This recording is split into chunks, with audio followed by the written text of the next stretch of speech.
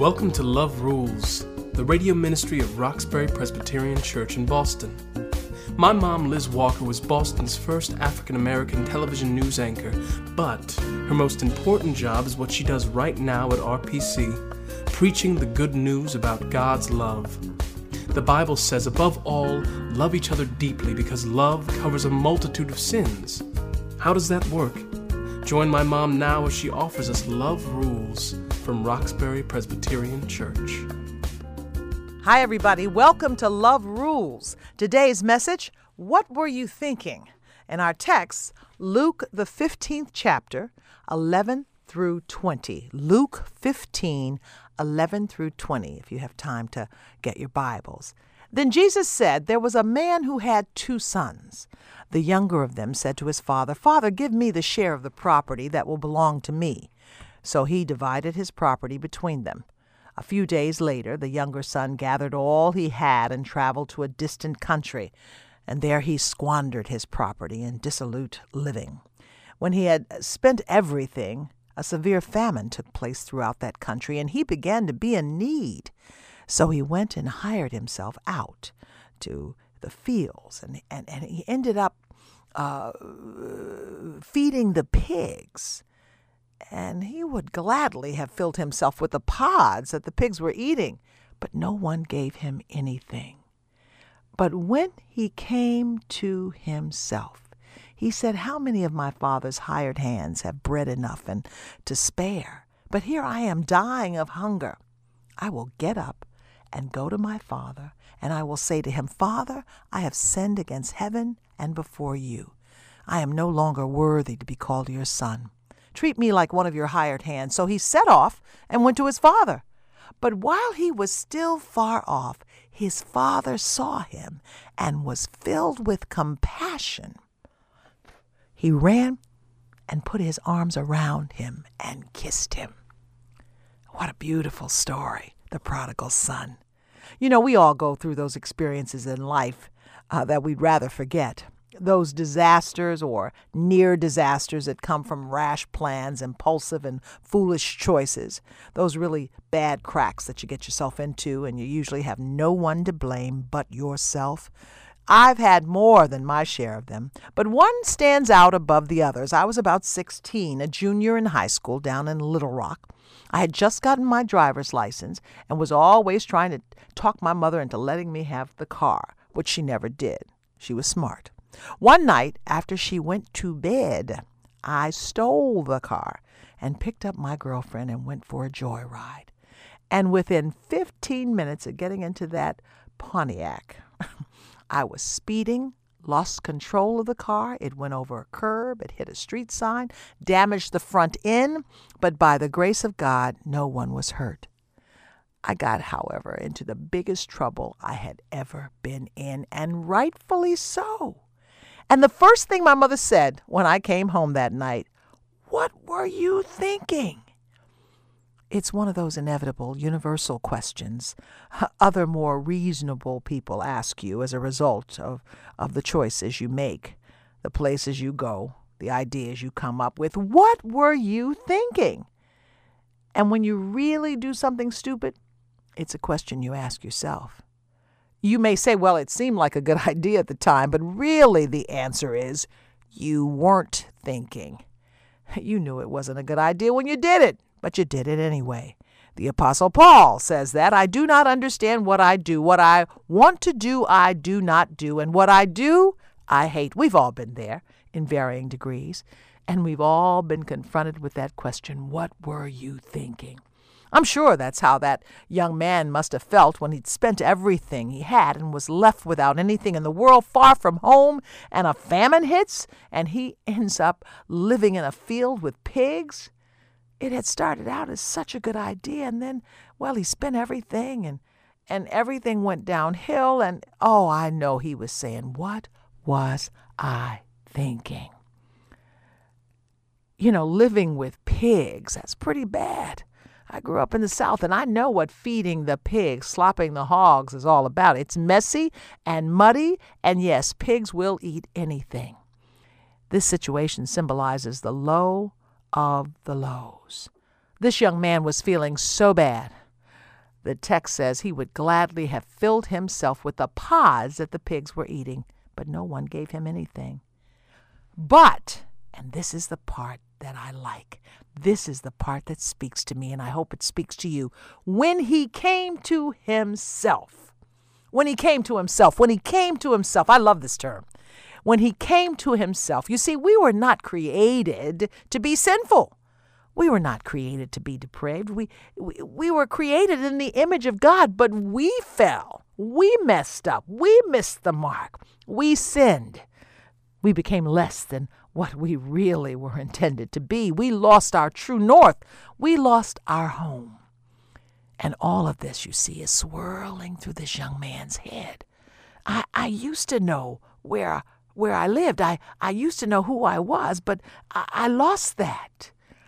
But now I want to come back to myself. I met an old woman once who was on her way to visit her grandson in prison. We struck up a conversation, and it turned out she had to take 3 buses to get from where she lived to the prison that held her grandson. And I thought how awful that would be and how long that would take. And you had to time it just right to get to the prison in time for visiting hours. And in talking to her, it sounded like most of this child's relatives had given up on him. But she did not. And despite the fact she had to travel so hard to reach him, she did that. And she told me she wanted her grandson to remember that prison was not his home. He had a home, and he would eventually get back to it. Prison was not his home. And that's the story of the prodigal son. You're out in the world, but that is not your home. I am so thankful you've joined us today. Remember, Love Rules is totally listener-supported. Won't you make a donation right now to keep this program on the air? Log on to roxburypresbyterianchurch.org and click on Giving. That's roxburypresbyterianchurch.org. Click on Giving. Thank you. God bless you. The world is always trying to find a way to separate us from our true home. The story of the prodigal son appears in a string of 3 parables about waywardness. A sheep is lost because it foolishly wanders away. A coin is lost, obviously through no fault of its own, and the son is lost out of his own selfishness, his own greed. You see, there are all kinds of ways to be lost. But there is another perspective on this story, and it's an interesting twist on Jesus' parables. You know, in many gospel stories, Jesus tells parables to teach us how to live, to teach us how to think. But in these parables, Jesus also gives us insight into what God is thinking. Because here we have, at the end of this story, as it winds down, this young man who has been arrogant and selfish out on the road and who has come back to himself, thank you, Lord, and who wants to come back home. And he makes his way and decides that if his father just lets him be like the help, if he just keeps him out in the fields, that'll be good enough. And just as he decides that, he looks up, and here his father comes rushing out to meet this troubled child. No matter that he's done this stupid and foolish thing, his father rushes out to meet him. It's one thing to receive the child back. When I stole the car, I knew the gig was up because my mama had the porch lights on.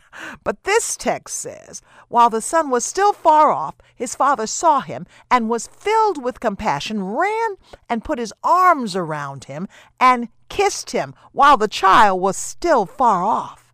He hadn't yet gotten to the front porch, and his daddy ran out to get him. He hadn't even asked for forgiveness, though that was certainly what he was going to plead. But the father came out before that happened. Now, this father didn't just happen to be outside taking a walk or fixing the roof. There's a sense that he had been hoping and praying and waiting for his son's return. What is God thinking? We all have different concepts of God at different times in our walk. And God, of course, is a perfect God, a holy God, a righteous God, a just God.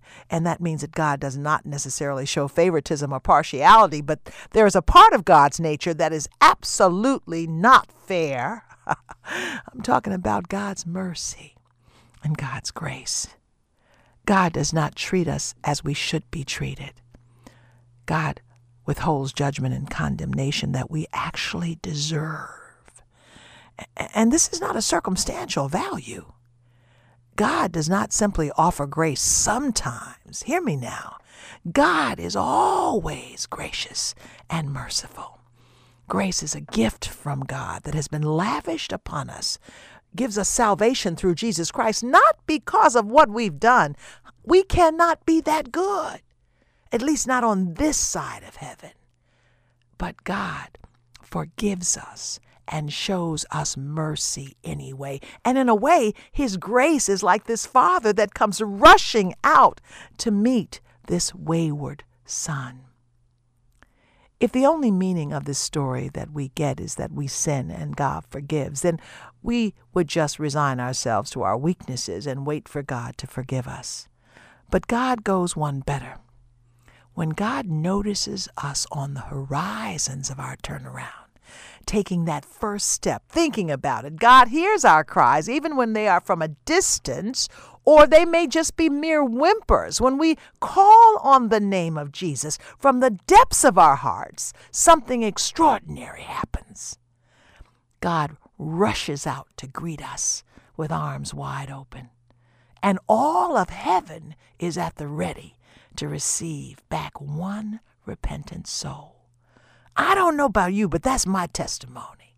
I don't know where you've been, but I know where I've been, and I know that God rushed out to greet me. And that is why I love the Lord.